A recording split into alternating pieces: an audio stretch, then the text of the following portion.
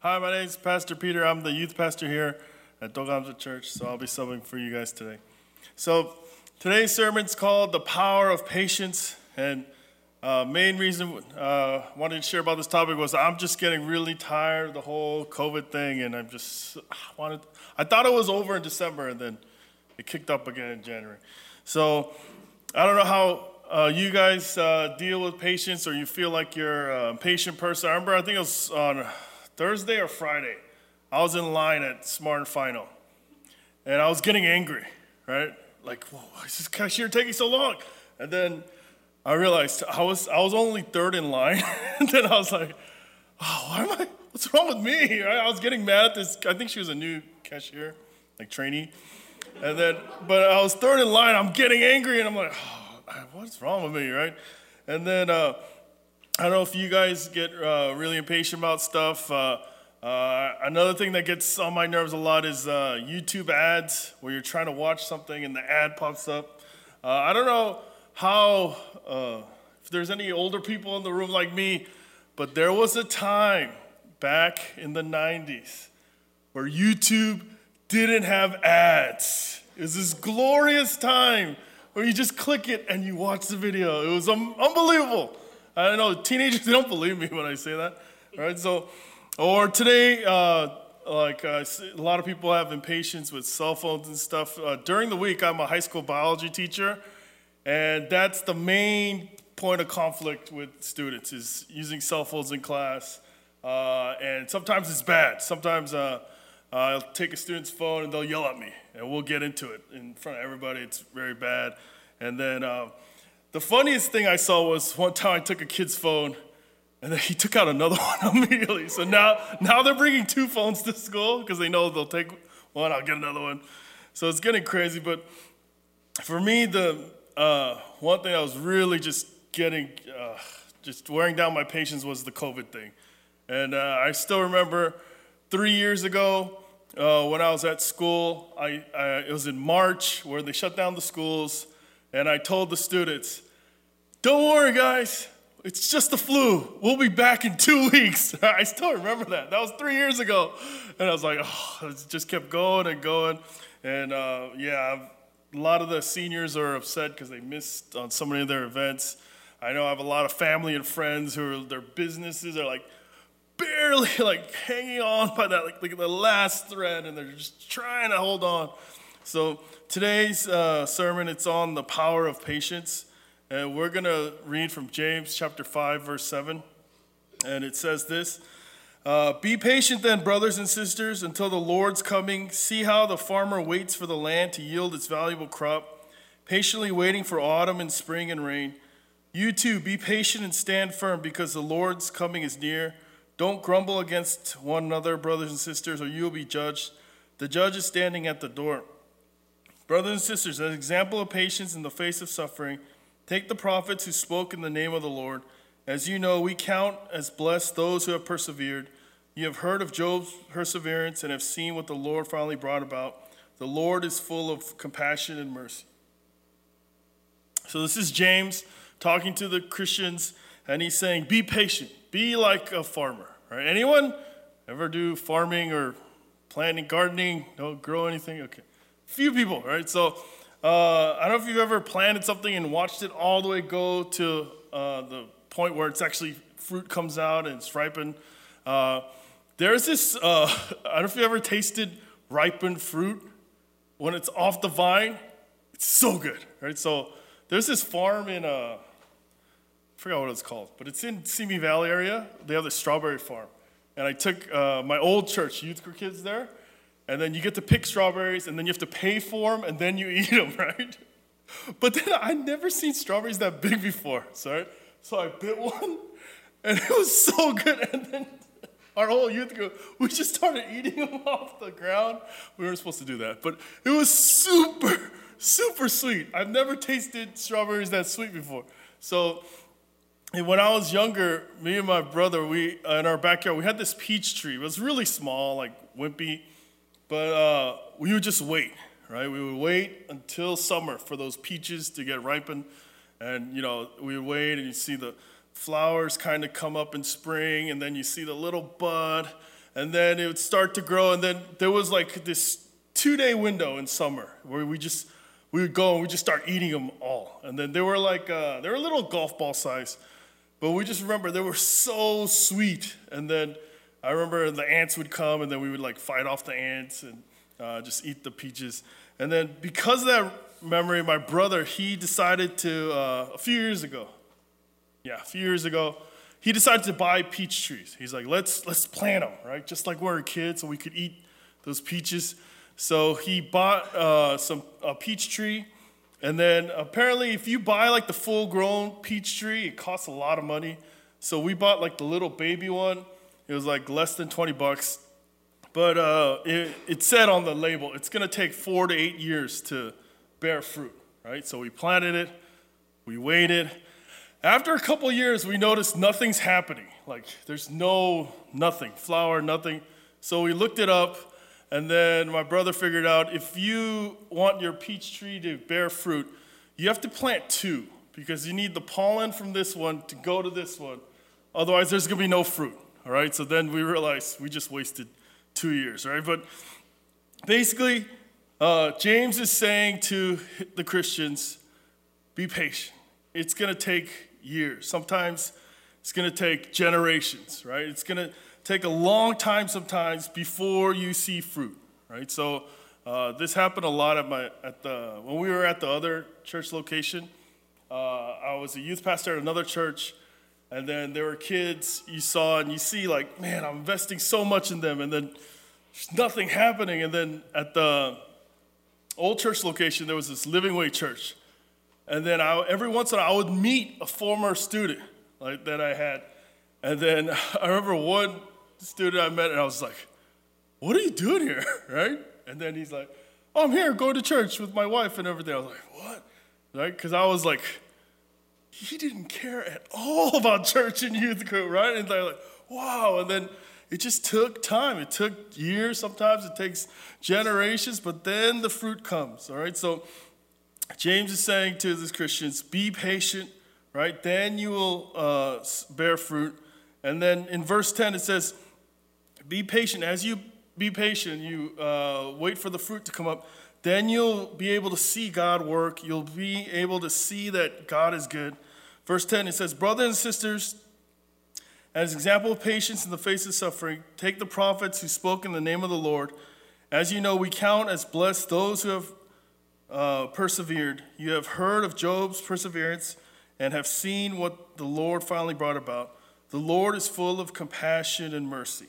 All right? So he's saying you will be blessed if you're patient. Right? You'll be able to see God working. All right? I know all times, I don't know if you were like that, like this, but usually kids under 10, you talk to them and they say, I can't wait to be, over 10 years old, right? And then teenagers, same thing. I can't wait to be 20 and then be able to drive and I'll be independent and everything.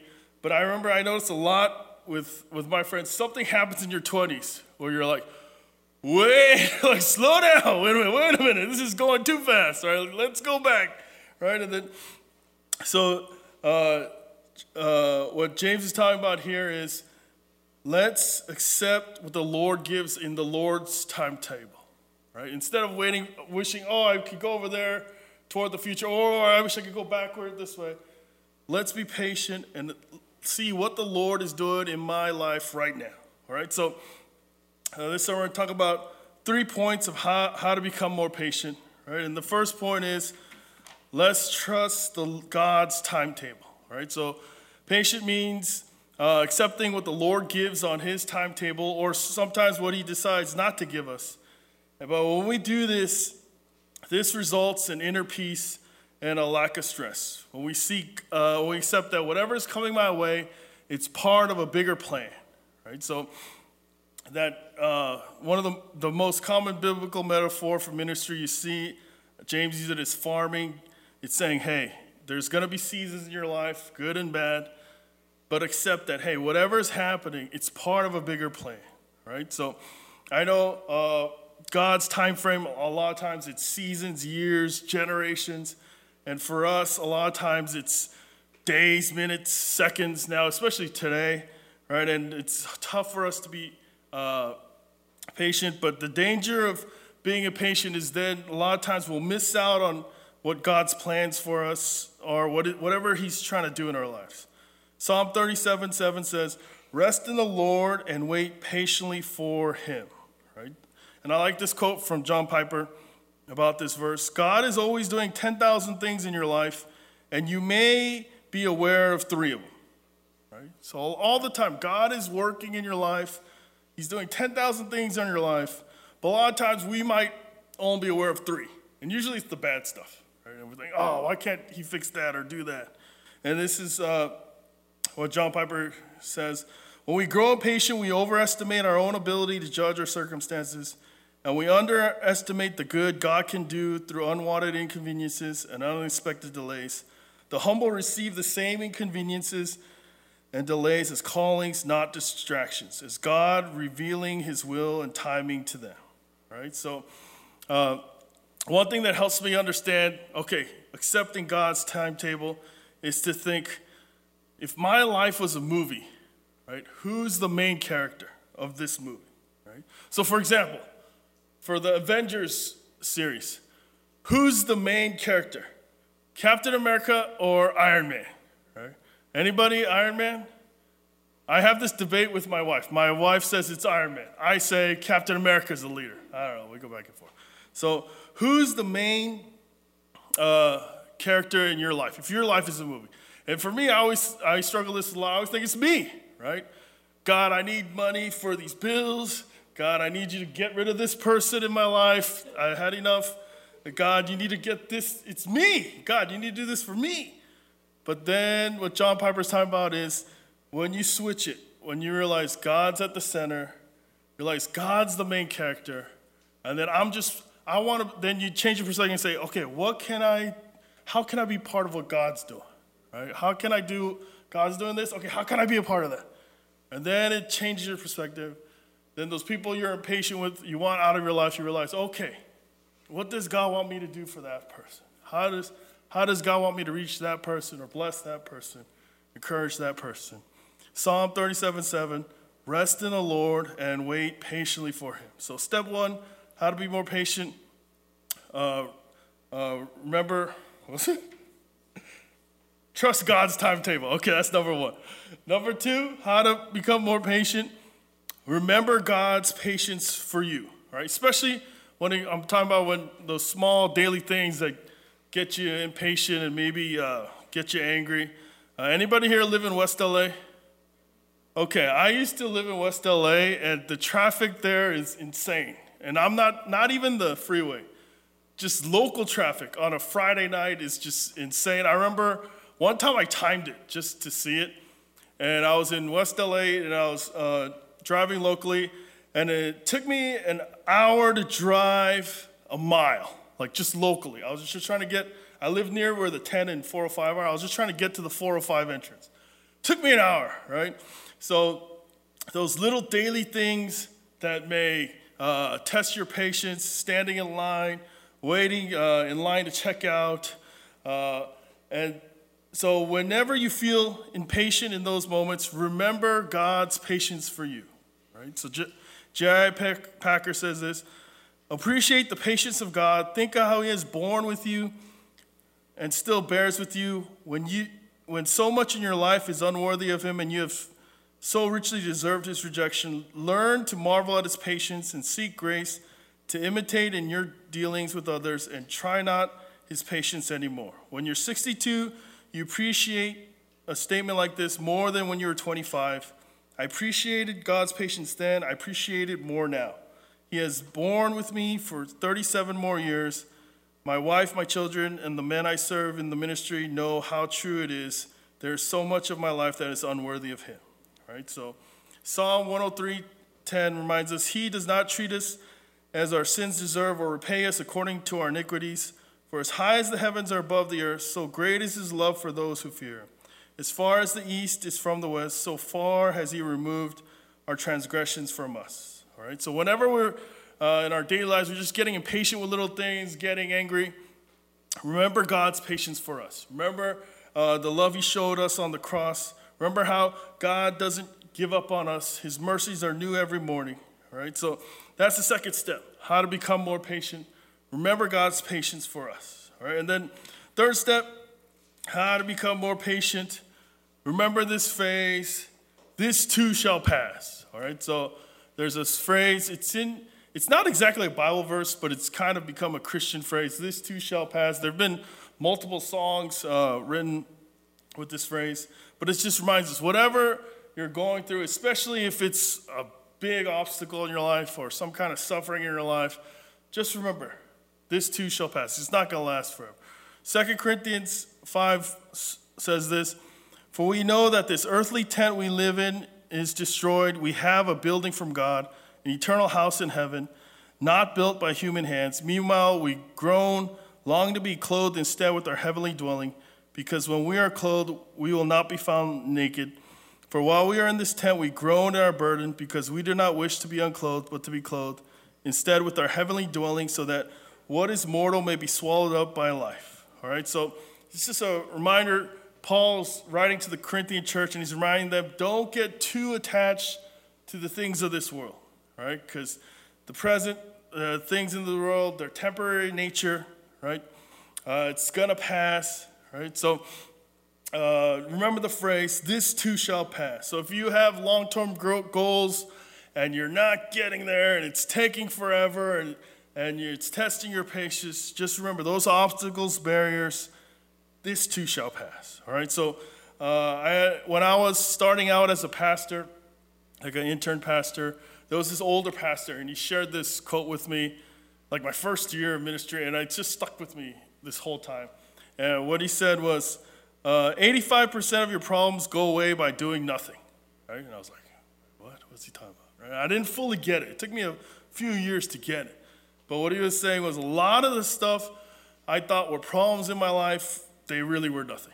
A lot of them was I was overreacting, or I was super emotional, or I was really irrational with anger or whatever. And I was freaking out over these little things. And then basically he was saying what the phrase was saying, this too shall pass. Relax. A lot of things, just wait. Right? And those problems you thought were huge problems, they're actually not. Right?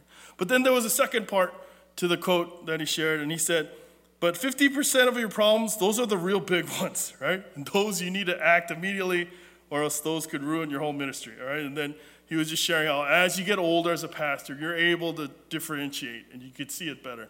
This is a big problem. This is not a real problem, all right? So this is a reminder to Christians, this too shall pass, right? Sometimes all you have to do is just wait a little, and the hardships and the suffering passes. But this phrase means something a little different for Christians and non-Christians. For non-Christians, it might mean, yeah, okay, hey, the bad stuff, it'll pass, right? But then this is also a reminder to Christians that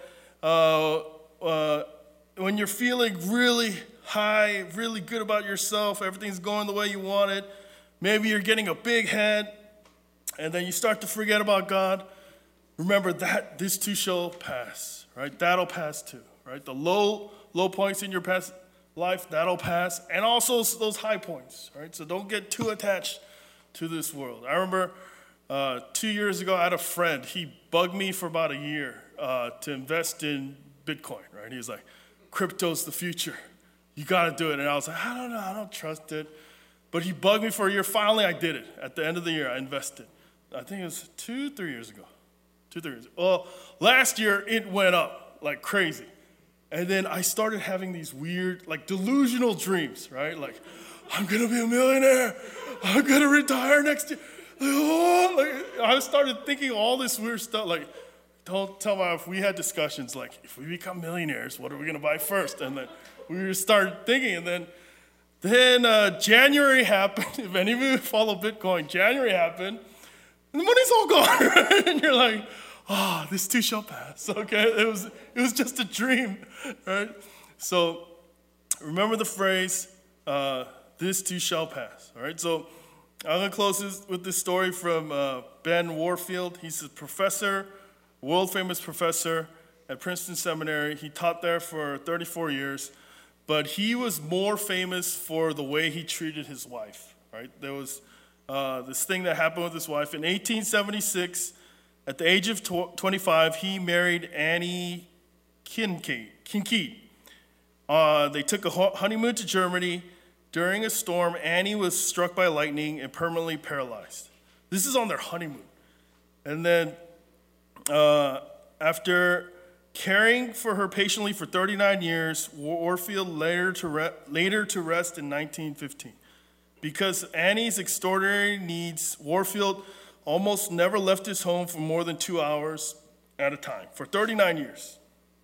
But when Warfield came to write his thoughts on Romans 8:28, he wrote this: "The fundamental thought is the universal government of God's providence. All that comes to you is under his controlling hand. The secondary thought is the favor of God to those who love him. If he governs all, then nothing but good can befall those to whom he would do good. He will so govern all things that we shall reap only good from all that befalls us." All right, so if you're going through a tough time, your patience getting tested, especially with this COVID era, just remember those 3 points. Trust God's timetable. Remember God's patience for us. And then remember that this too shall pass. So I want to play you a clip from this movie. This sermon's basically based off this clip I saw in this movie called Evan Almighty. But it was such a good thing. Maybe it's because it's Morgan Freeman talking, but it just stuck with me for years. This quote. Oh, excuse me. Can I get a refill, please? Coming right up. Excuse me, are you all right? Yeah. No, it's a long story. Well, I like stories. I'm considered a bit of a storyteller myself. My husband, you heard of New York's Noah? The guy who's building the ark. That's him. I love that story. Knowing the ark. You know, a lot of people miss the point of that story. They think it's about God's wrath and anger. They love it when God gets angry. What is the story about then, the ark? Well, I think it's a love story about believing in each other. You know, the animals showed up in pairs.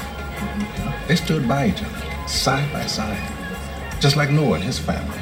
Everybody entered the ark side by side. But my husband says God told him to do it. What do you do with that?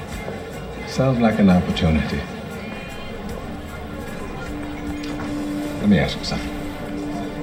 If someone prays for patience, you think God gives them patience? Or does he give them the opportunity to be patient? If they prayed for courage, does God give them courage, or does he give them opportunities to be courageous? If someone prayed for the family to be closer, do you think God zaps them with warm, fuzzy feelings? Or does he give them opportunities to love each other? Well, I gotta run. A lot of people to serve. Enjoy.